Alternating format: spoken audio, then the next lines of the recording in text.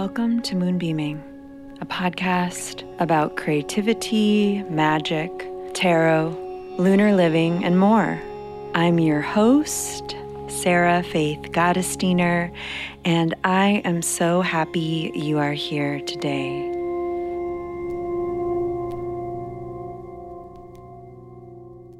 Hi, everyone. How is everyone doing today? I am feeling cautiously optimistic, dare I say.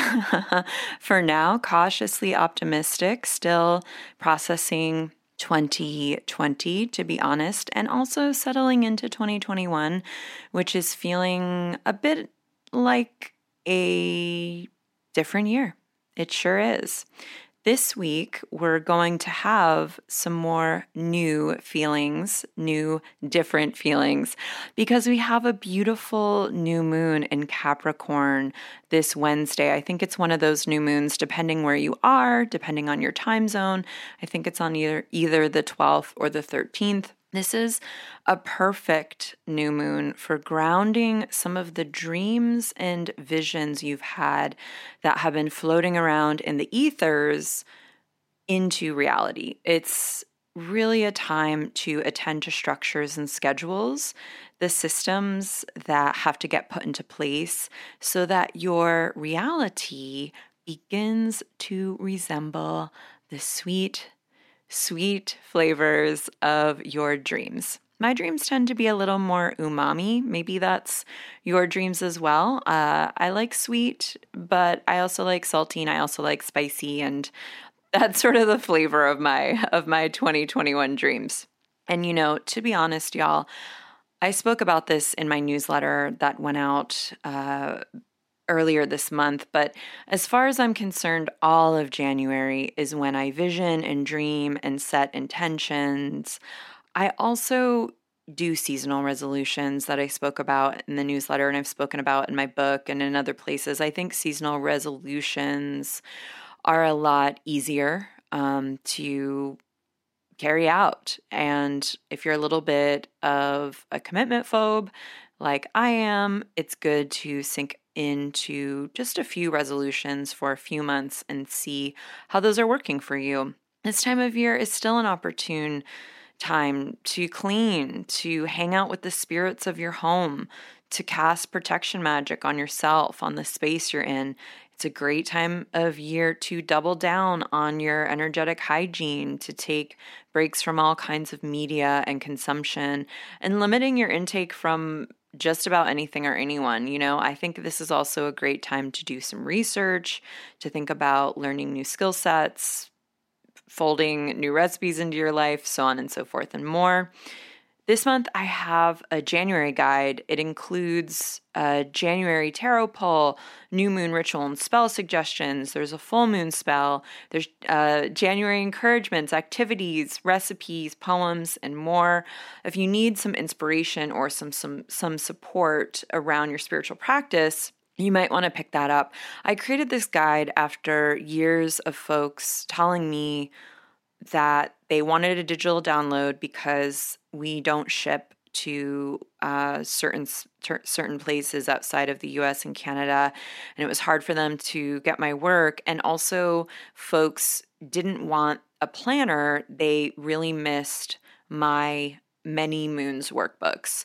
So this is more akin to the workbook. There's journaling prompts and activities, and really they're evergreen. This is written with January in mind, with the themes of January in mind, but really there are suggestions and tarot pulls and journaling prompts that you can use at any time. So you can go to my website to grab that, and I'll put the link in the show notes. The other thing that's going on this month for me is I'm teaching this week. I'm teaching a class on the Alchemist Kitchen. I'll put that link in the show notes. I'm teaching a new moon intention setting, space holding for all of y'all this week to really embed and implant some resolutions and intentions that we have for this season or for this year. And this coming Sunday, I'm teaching a class about the Hierophant. We're going to enchant our beliefs and embody our life. That's the title of it, and that's what I'm interested in doing. Hopefully, by the time you get to the end of this episode, you'll understand why that is the theme for our first workshop around the Hierophant. We're going to be looking at structures and systems that help us stay devoted and connected to Source. We're going to be looking at our own belief systems or the belief systems we want to have. We're going to do some journaling, guided meditations, to really let that energy sink in.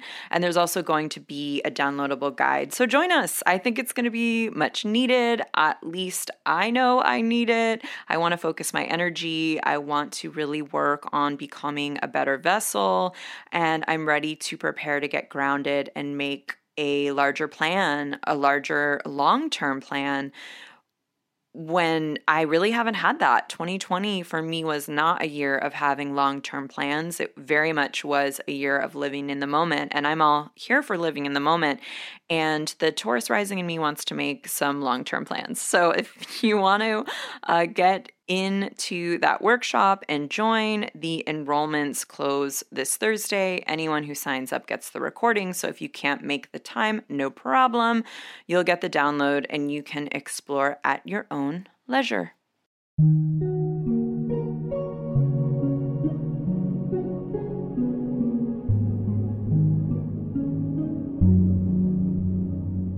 So once again, I had to laugh when I pulled the card of this week.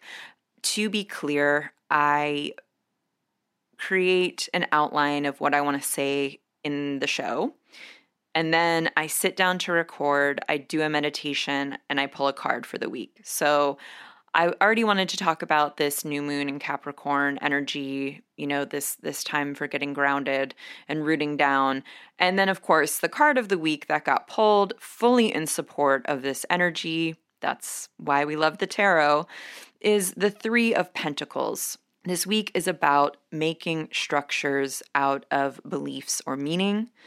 This is a time to collaborate with all parts of yourself, practice asking for help if you need it, identifying where you need more support, whether it's learning a new skill, or streamlining certain things in your life, trying out a different schedule, or just scheduling in more rest or scheduling in more creative time.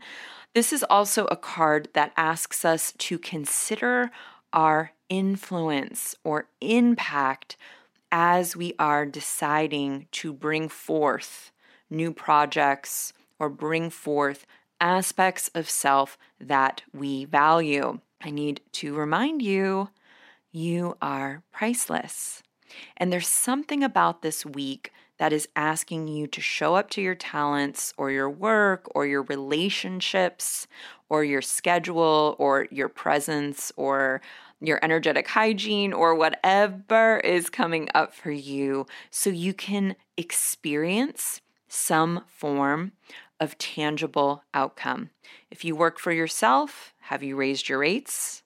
Are you doing things in your career that aren't really in your job description or really what you want to be doing? Is there a part of you that wants to shine or is still taking a back seat in certain relationships or in certain, family constellations or relationship dynamics or in the home or whatever, because you think the entire world might fall apart if you didn't do something different? The time is now to show up. Show up to some aspect of yourself or your life that gives you satisfaction, joy, and purpose. This is a great week for doing self-love or self-trust activities or meditations, for pitching yourself for new projects, for joining a course or even like a new meditation schedule or a free offering online, and for creating habits that are going to support you and your community long term. Just some things to think about this week, my loves.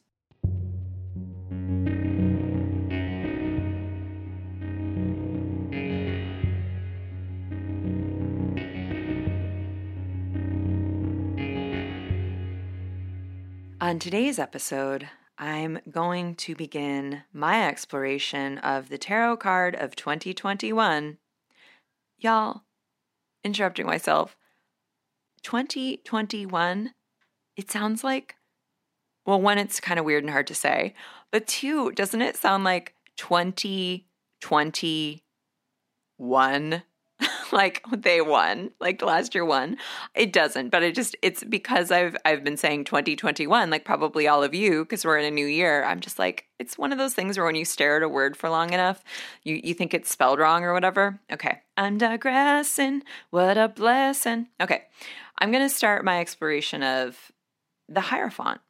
This is going to be an endeavor that I'm going to be exploring all year round with other episodes around this archetype, other episodes exploring this archetype, and also guests that embody aspects of this card that I'm excited about. I've spoken about this before. I'll speak about it again. Partially, I decided to create this podcast for this year so I could have the space and time to explore this archetype because it's one of those archetypes that I believe have been flattened.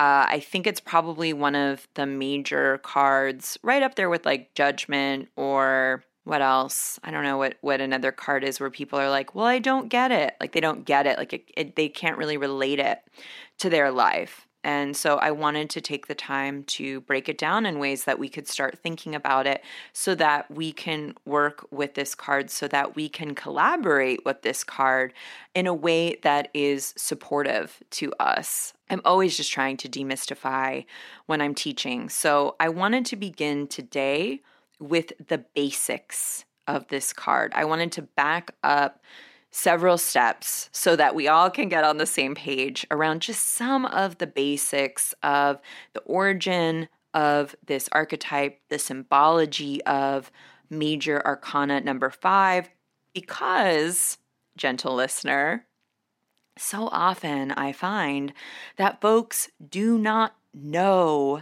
the history of the tools they are using. And if you don't know at least a little of the history of the tools you are using, you don't understand the context in which the tool was created, and you also then can't really understand if you are using the tool correctly in a way that is in alignment with your values, with what you believe, your worldview, and so on and so forth. And in this way, I'm getting meta because that's very Hierophant. It's about tradition and education and knowledge and wisdom.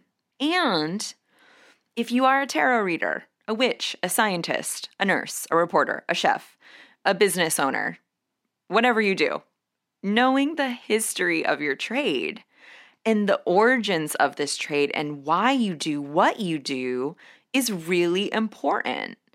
And when you're a tarot reader, you have to be a historian, a philosopher, a counselor, an energy reader, a low-key knowledge keeper of religious, hermetic, and magical traditions. Just low-key. It doesn't have to consume your everyday, but just you gotta sprinkle it in there a little bit.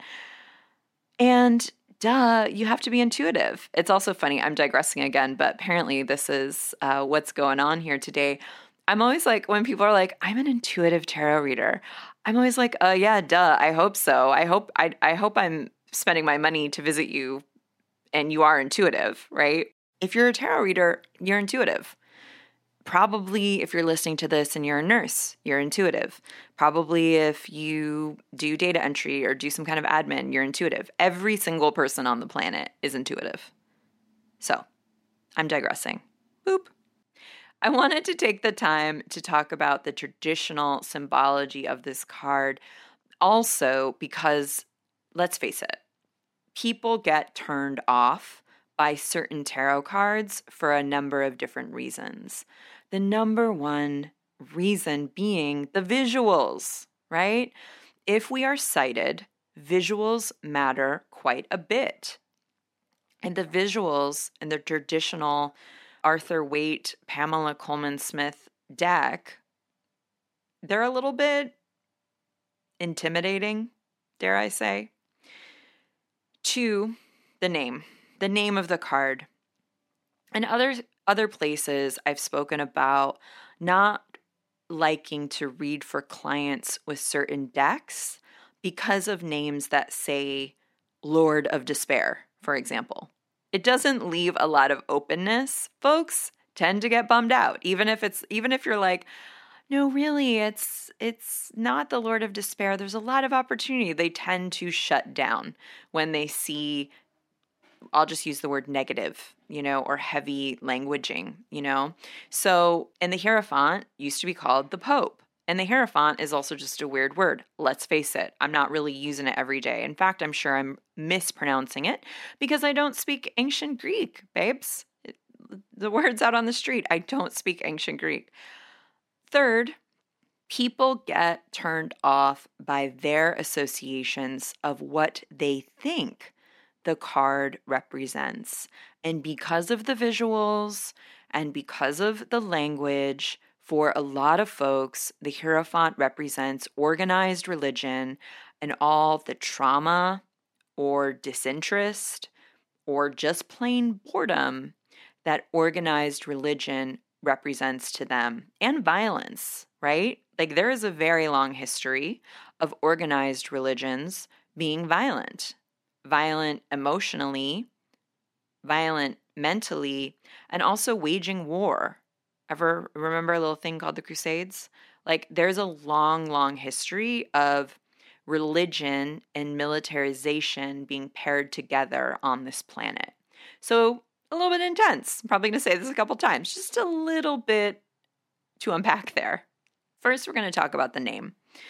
Now, there's a lot that Mr. Waite did that I don't agree with, including barely paying Pamela Coleman Smith to revolutionize tarot. Putting that aside, putting all of the things he did that I don't agree with aside. But one thing I do give him credit for is renaming or naming Major Arcana 5 to the Hierophant. Originally, this card was called the Pope. In the Sola Busca, which is one of the first tarot decks we have on record, that is what it's called. In the Marseille style, very popular form of deck that thousands and thousands of people read with, it is called the Pope.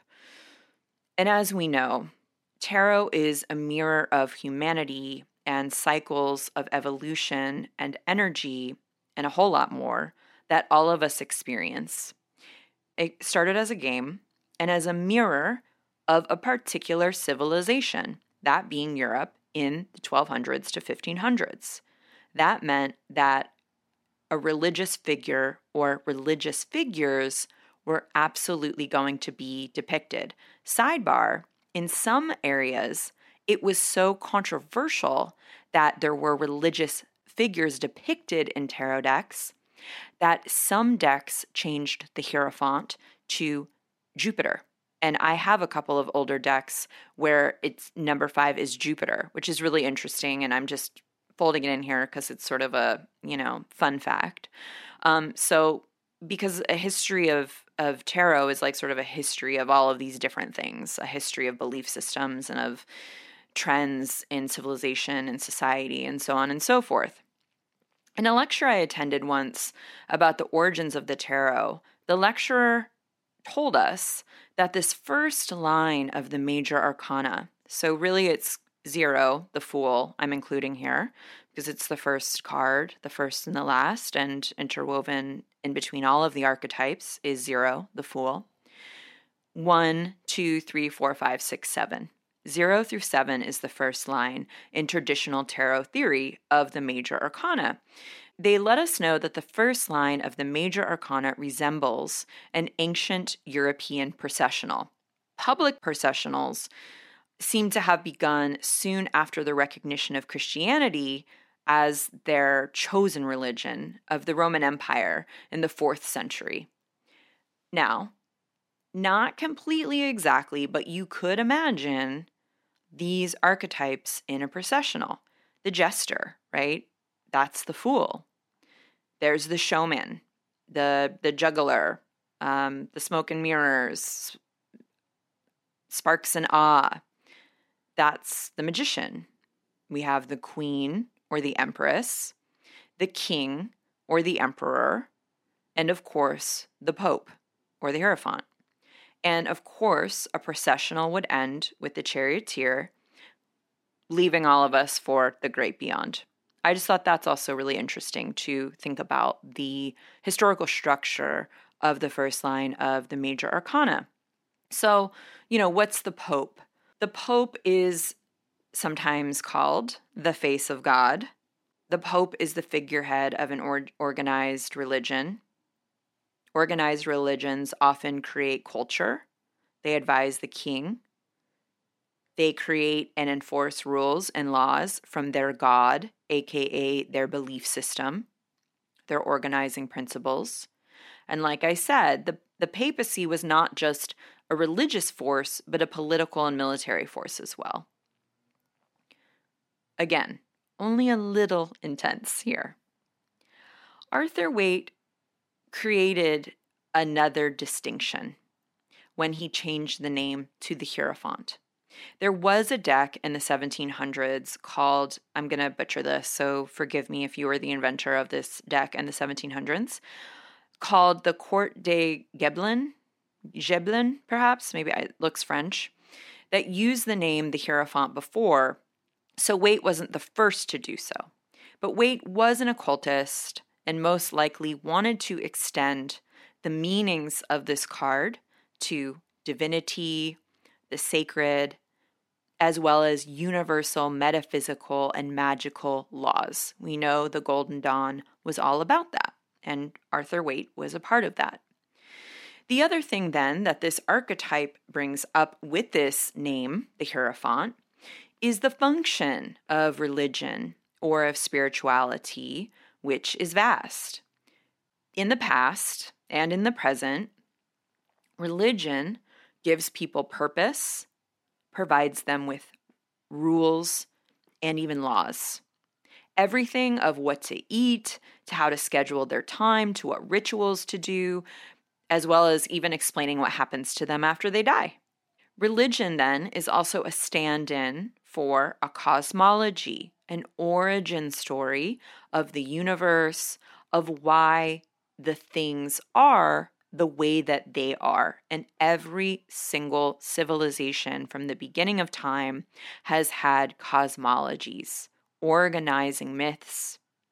The Kabbalah, Sufism, astrologies, Buddhism, and the tarot itself, these are all examples of cosmologies in some way, and religions in some way. And in this day and age, we also have the cosmologies of capitalism and materialism and hierarchy and caste systems, which are also huge organizing principles that sometimes, but not always, religion weaves itself into, or spirituality weaves itself into. Mystical pursuits were very often rooted in tradition, which this card can also speak to. And also, you know this, I hope, we need to update certain traditions. We must evolve them. So this archetype can speak to the need to augment or evolve certain traditions while also honoring the aspects of traditions that are life-giving, that are in alignment with who we are and what we believe. I mean, look at the tarot. The deck I'm referring to here comes from some deeply rooted traditions, which helps make it effective. I'm a huge fan of learning traditional basics of any system. And then I'm a huge fan of, I say it all the time on this show, taking what you'd like and leaving the rest. You know, like for example, I would not use the Rider-Waite Coleman Smith deck to do client readings with, because in my opinion, it's not, it's not inclusive, it isn't contemporary, it isn't futurist, and I'm really invested in futurist cosmologies that are rooted in ancient truths that serve the entire collective. So that's a little bit of a mouthful, still working on that tagline, but that's what I came up for now.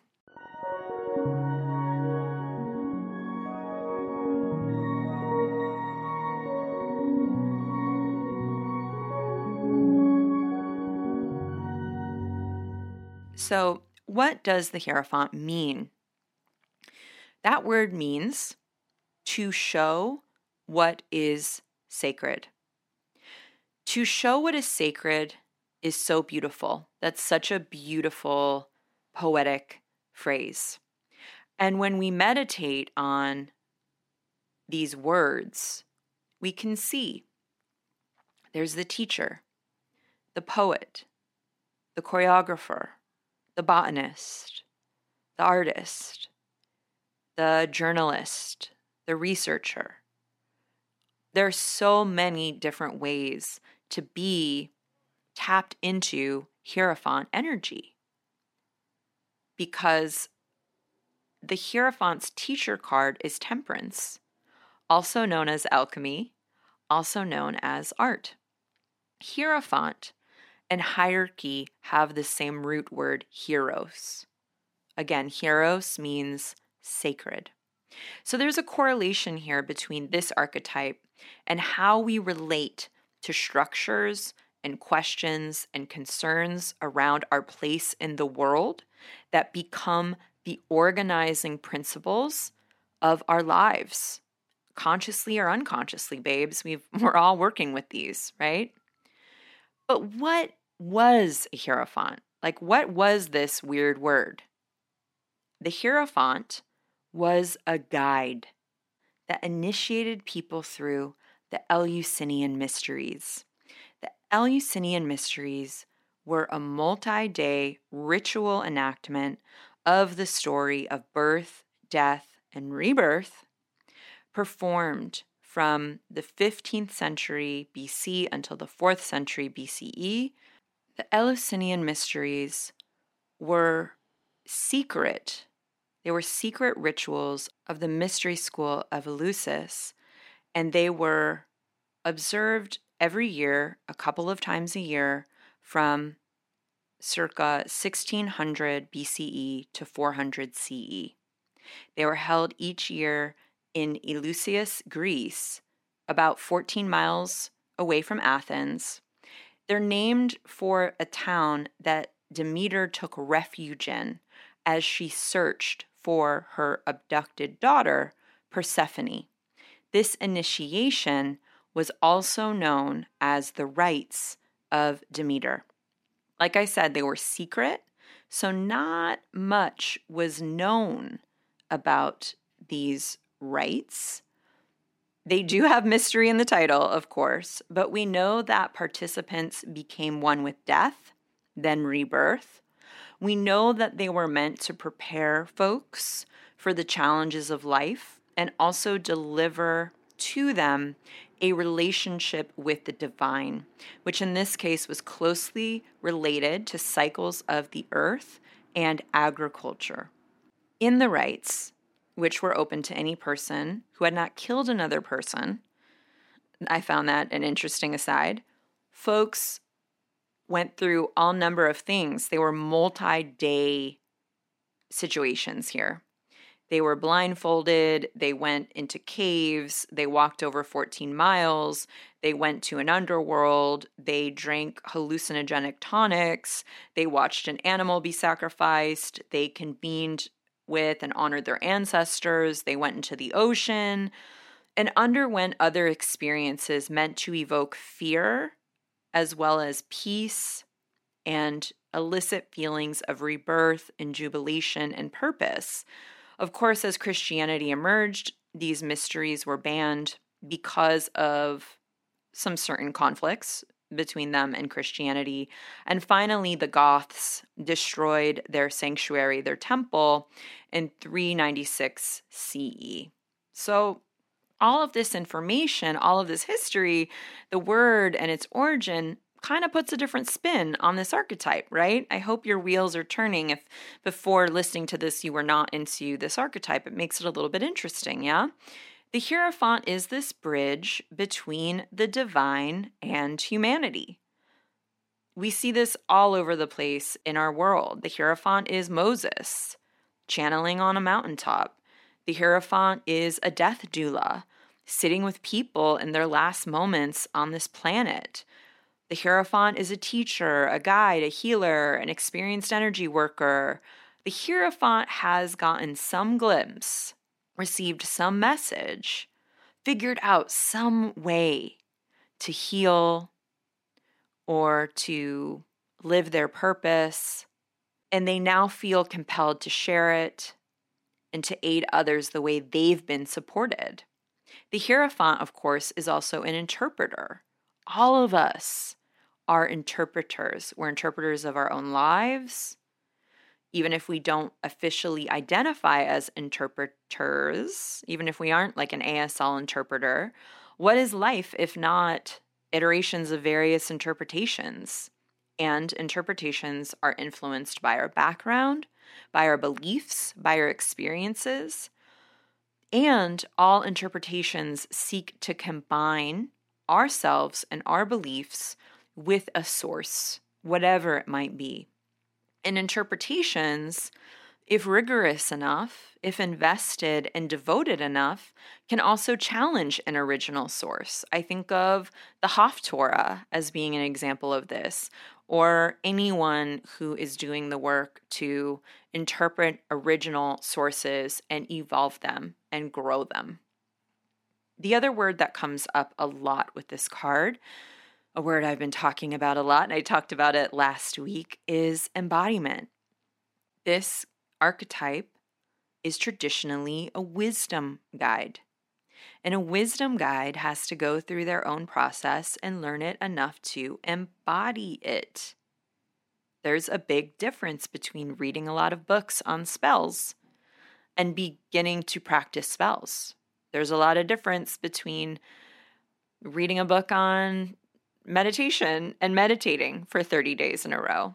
This is about embodiment, about bringing these concepts into our bodies, into our practice.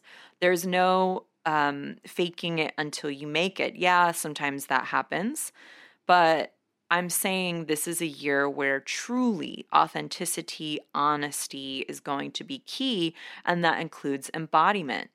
You know, friends, receipts are going to be at an all-time high. Be careful what you say and what you promise, and make sure that you're truly living in alignment with your ethics. Like if in January, February, March, it's time for you to sit down and really think about your practices and what you do and how you act so that you can live more in alignment with your integrity, do it, you know? This is the time to do this. General announcements. Don't call yourself something you're not. Don't make promises you can't keep. Ever, really, of course, but especially this year. Especially don't do that this year.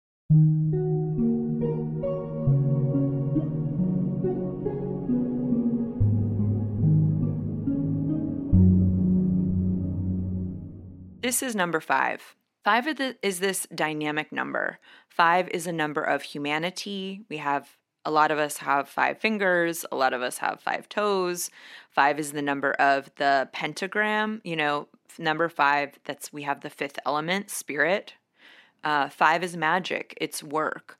If 4 is stability, if 4 is this tabletop energy, then 5 is this rooftop energy. It's building onto what we already know and being granted a vantage point to be able to see farther. It's this expression of what we can do when we're stable and what can come forth when we connect to our humanity. It's creative energy.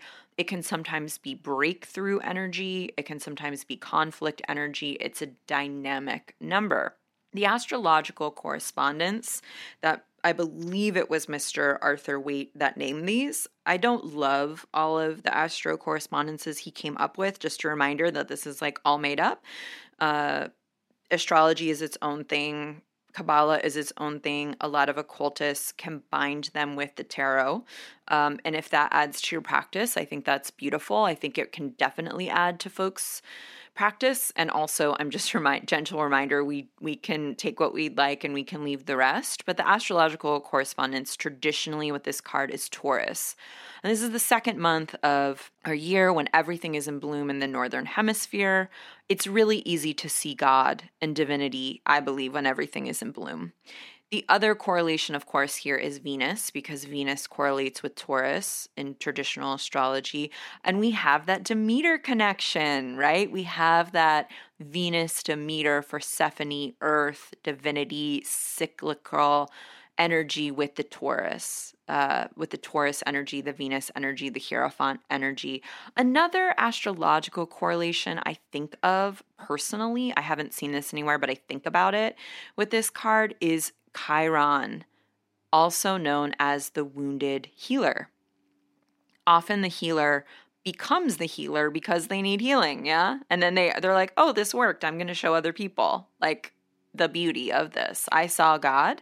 I want you to see God. Or I found support. I want you to get support.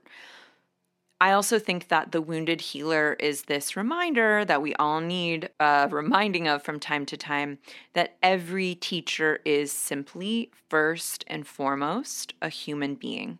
No one is above or below anyone else. No one should ever be thought of as perfect. You should never expect anything from anyone else that you yourself can't or would not or will not do. And you do not have to agree with every single solitary thing another person believes or thinks in order to appreciate them and their work. We're all human beings. And when we apply false hierarchies on our teachers or our shamans or anyone, that is a recipe for disappointment. So I wanted to just talk a little bit about some of the visuals in the teaching card that I use, which is the Rider-Waite Coleman Smith. Here with this card, we have an important departure in the visual structure of line 1. The Hierophant is the first card we see where there are multiple people being depicted, multiple beings. This is the first card that explicitly depicts an exchange of energy, a relationship, a transaction, a situation, a scenario happening here. We see this exchange throughout a lot of the rest of the majors and Pamela Coleman Smith's renditions. We see it in The Lovers. We see it in Chariot. We see it in Devil. It is this echo of as above, so below that we first see introduced in The Magician. We see this happening rhythmically as a visual device in this deck quite a bit, actually. So within this, we also have 2 pillars. So it's interesting. It's number 5. So we have 2 pillars and 3 people. That makes 5. These 2 pillars reference the High Priestess and also can provide a reference to this idea of structure that this card sometimes talks about, and also the gatekeeper aspect that this card sometimes brings up. It's real. There can be a gatekeeping aspect with this card.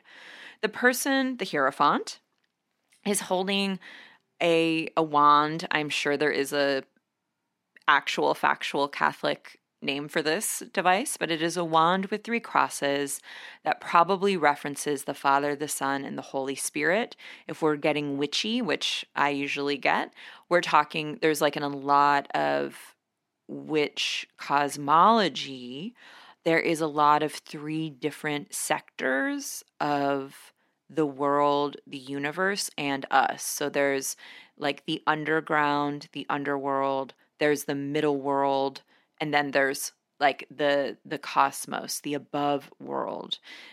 In ourselves, a lot of witchcraft cosmologies, I'm thinking about some European ones, have this idea of we ourselves have these 3 distinct parts of our body. We have like our lower self, our lower body, which is sort of in the hip area and legs.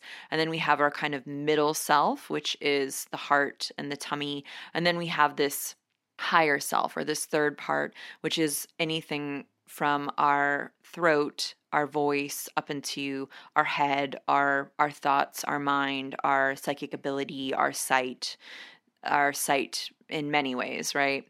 So I think about 3, as we know, 3 is a very magic number. So we also have the Hierophant's hand. The Hierophant is holding their hand in a benediction or a blessing. There's two fingers pointing skyward and two pointing down, illustrating them being this bridge between heaven and earth, the middle.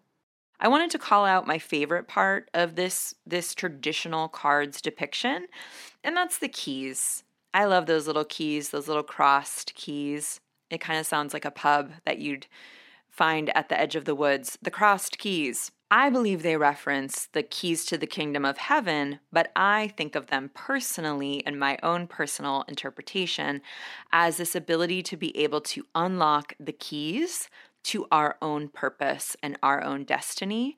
I also, Hecate is one of my deities that I practice with. So I also think of her as well when I see keys, which again links me back to the Empress and Demeter, as Hecate aided Demeter on her journey as she was searching for Persephone. And of course, then we have this echo of the Eleusinian rites, which also calls in the high priestess, who has this strong Hecate connection, and ropes in the magician and their four elements, because the Hierophant is the face of the fifth element, spirit. And we see this in a lot of the symbology in the first line of the tarot. We see these references to the cards that came before them, this building upon of knowledge, of experiences, of initiations, So just something to think about.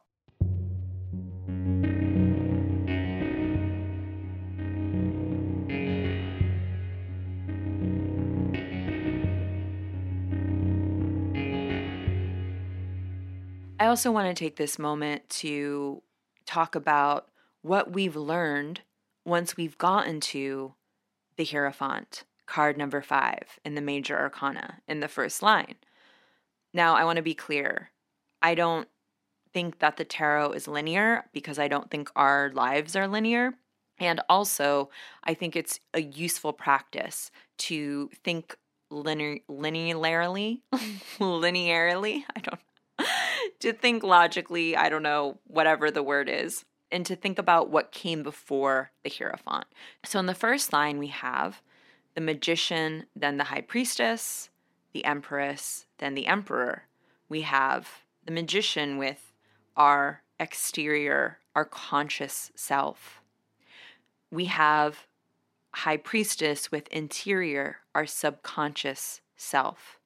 We have how we care, how we're cared for, our natural rhythms and cycles, giving and receiving, and the energy that creates, the divine femme and nature with the empress, and how we lead and take action and invent and innovate and identify with all of these previous iterations we've gone through, with all of these previous evolutions we've gone through with the emperor. All of that prepares us for the Hierophant. Our relationship with the divine and the sacred, this is the spot where we connect to what is sacred inside of us and apply it to the external world. One difference between the high priestess and the Hierophant is that the Hierophant makes belief tangible. The high priestess doesn't always do that. She's more content to swim in mystery. So the Hierophant is this archetype of grappling with what we believe in and how we interact with structures and culture and life itself, because life is made up of structures, culture, our families, our communities, ourselves, our internal, our external, that balance between our own nature and that of society and that of the world and the planet. And this is almost always a negotiation. It's almost always an exchange. It is almost always about us figuring out how to live in the world with our own beliefs that might, and probably always or sometimes, conflict with the beliefs of the culture around us. And that is why a lot of times Hierophant-like people experience suffering, and Hierophant-like people are often ahead of their time. I think about this extreme example of Hierophant in our culture, which is Martin Luther King Jr., a really strong example of this archetype. Ultimately, it was his criticism of war and poverty that caused his murder. Other examples are Mother Teresa, Amma, like the Peace Pilgrim. I also think of this wounded healer archetype, and I think of teachers I really admire who put their humanity and their humility front and center. Like Tara Brach is one, Brene Brown is one, Lama Rod Owens is another. Some of the key words that come up with this archetype are traditions, beliefs, faith, structures, systems, teachers, inner wisdom, learning and education, rites and rituals, life events that shape us profoundly or teach us something really deep, spirituality, spirits, ancestors, other helpers, benediction, blessings, tangible reality, I'm putting that in quotes, discernment, prayers and blessings, devotion and commitment, as well as alignment between spirit, heart, mind, and action. When this card comes up, it could be time to step up your spiritual fitness game. It could also be about rearranging your spiritual practice. Maybe you call in different guides, work with different deities, enroll in a class, or get a new spiritual text to explore. Maybe you connect to a particular part of your ancestry. This could be a time to focus on the relationships between your beliefs and your behaviors. It could be time to accept your reality and cast new dreams. Both and. Accepting your reality, accepting who you are, allows us to step forward and dream different dreams or create different belief systems. So think about your dream life. Think about the world you want to live in, the world you want all of us to live in, and proceed accordingly. Ideas into reality comes up here strongly. Hierophant energy can absolutely correlate with curating your own life, curating your tangible reality so that it reflects your beliefs, your dreams. I've said this before, and Goddess knows I'll say it again. Last year, we saw with front row seats the wide gap between who people think they are and who they really are. And you might have seen that wide gap in you in some places of who you thought you might be in certain situations and maybe who you were or of what you actually did in certain circumstances. And now we get the chance to apply those beliefs in ways that really reflect who we would like ourselves to be. This is a card about initiations. Remember those mystery rites? And initiations are often intense. Think about the last really intense period of your life. For some of us, it's right now. For some of us, we're still in it because of the pandemic. Think about the last really intense period of your life, though. It's easier to look back and make meaning, or a situation in your life, and what it taught you, how it changed you. Think about who or what you believe yourself to be initiated into this year. We get to decide. We get to decide. I spoke about this topic. I'm speaking about this topic. This is one of the topics I'm speaking about this year. And I just want to quickly talk about it again, and that's spirituality. Spirituality is not separate from a spiritual practice. Spirituality is what you do, it's who you are. How you are in meditation is how you are in the grocery store, is how you are with your kid when they're having a temper tantrum, is how you are when you're journaling, is how you are on the best day of your life and how you are on the worst day of your life. It's all interconnected.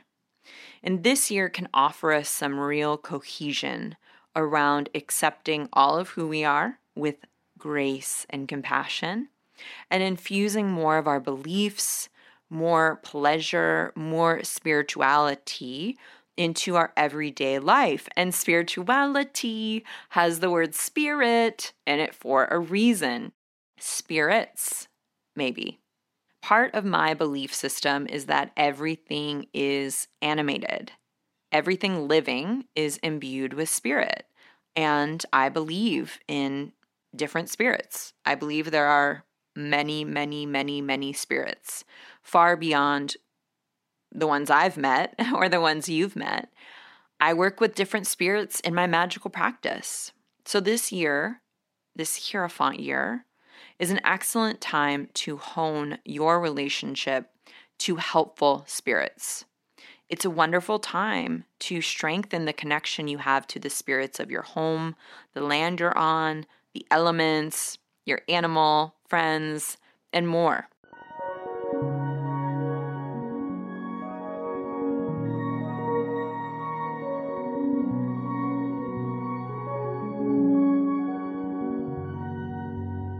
An interpretation that I have for this card is the work of our lives.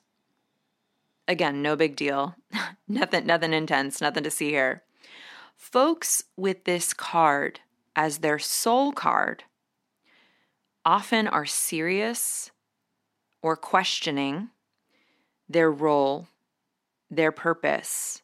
And this questioning, this seriousness, often comes with a prolonged intimacy with Source, with Spirit, and an intimacy of themselves and their gifts. Service figures a lot here for folks who are very Hierophant or they have this card as their soul card, as do tests of faith. I don't know one spiritual person or witch or meditation teacher who has not had one or multiple tests of faith or spiritual crises. I have had many. I wrote a whole zine about it, How to Survive a Spiritual Crisis. This is a card of healing through spirituality and healing through painful experiences or tests or initiations. There isn't one work, non-plural, of our lives. It really is the works of our lives. It's complex. And this isn't just a job. It could be a calling that has nothing to do with your career. It could be family stuff. It could be healing your ancestral line. Like, for example, one of the topics that is one of the works of my life is play. Learning to play, feeling safe to play. This is going to be an ongoing theme for me. So you could think about what some of those themes are for you. Because this is a Hierophant year, all of us are going to be questioning and exploring what the work of our lives is, or what the work of our life is this year or next year. All of us are going to be implementing evidence of our beliefs. All of us are going to be infusing more of ourselves with the external world, our private lives with our public with our private. This is a year also to make certain beliefs and dreams and creative pursuits solid, tangible. This is a year to become a vessel of our highest selves. This is all Hierophant work. Sometimes becoming a vessel of our highest selves includes a lot of humility. So, you might want to sit down and do some journaling around these topics or talk to a friend or a family member and think about what the work of your life feels like this year or for this first couple of months or for this first quarter or whatever it is of your year. Reflect and then integrate. Reflect and then integrate. I spoke a little bit about the shadows of Hierophant. I spoke a lot about it in the January guide. I spoke a lot about it in Many Moons Planner. I think I spoke about it last episode. You know, I don't really read reversals in a traditional sense. I'll probably do an episode on it one of these days.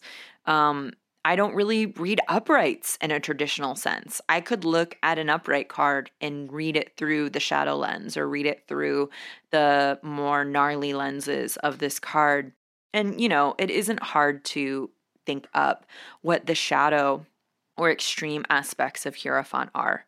Rigidity, extrematism, doggedness, dogma, a lack of purpose or a lack of meaning in one's life, materialism, giving away too much of your power to someone else, shady shamans, lying gurus, and other abuses of power. We're only going to continue to see this in cults and corporations like everywhere.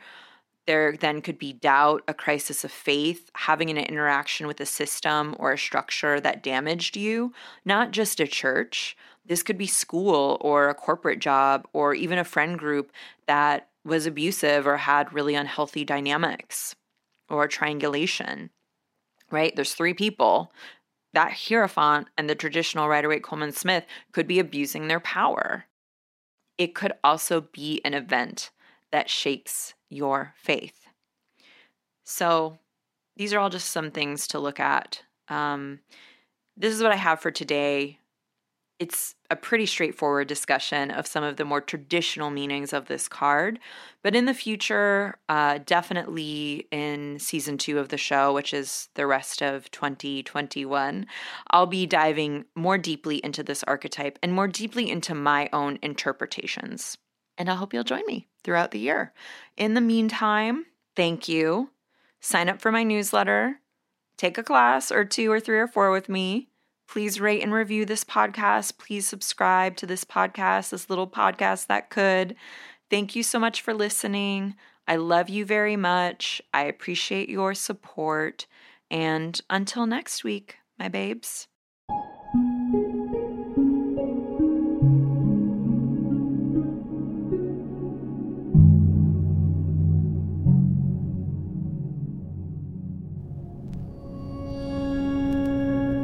You are listening to Moonbeaming, a podcast that is presented by Modern Women. I'm your host, Sarah Faith Gottesdiener. The editor is Caitlin George Parker. Music is by Will Owen and myself. If you like what you hear or it's giving you benefit, I would love it if you would rate us 5 stars on Apple Podcast. I'd love it even more if you told a friend or 2. All right, bye. Witches in the brand new year, doing what they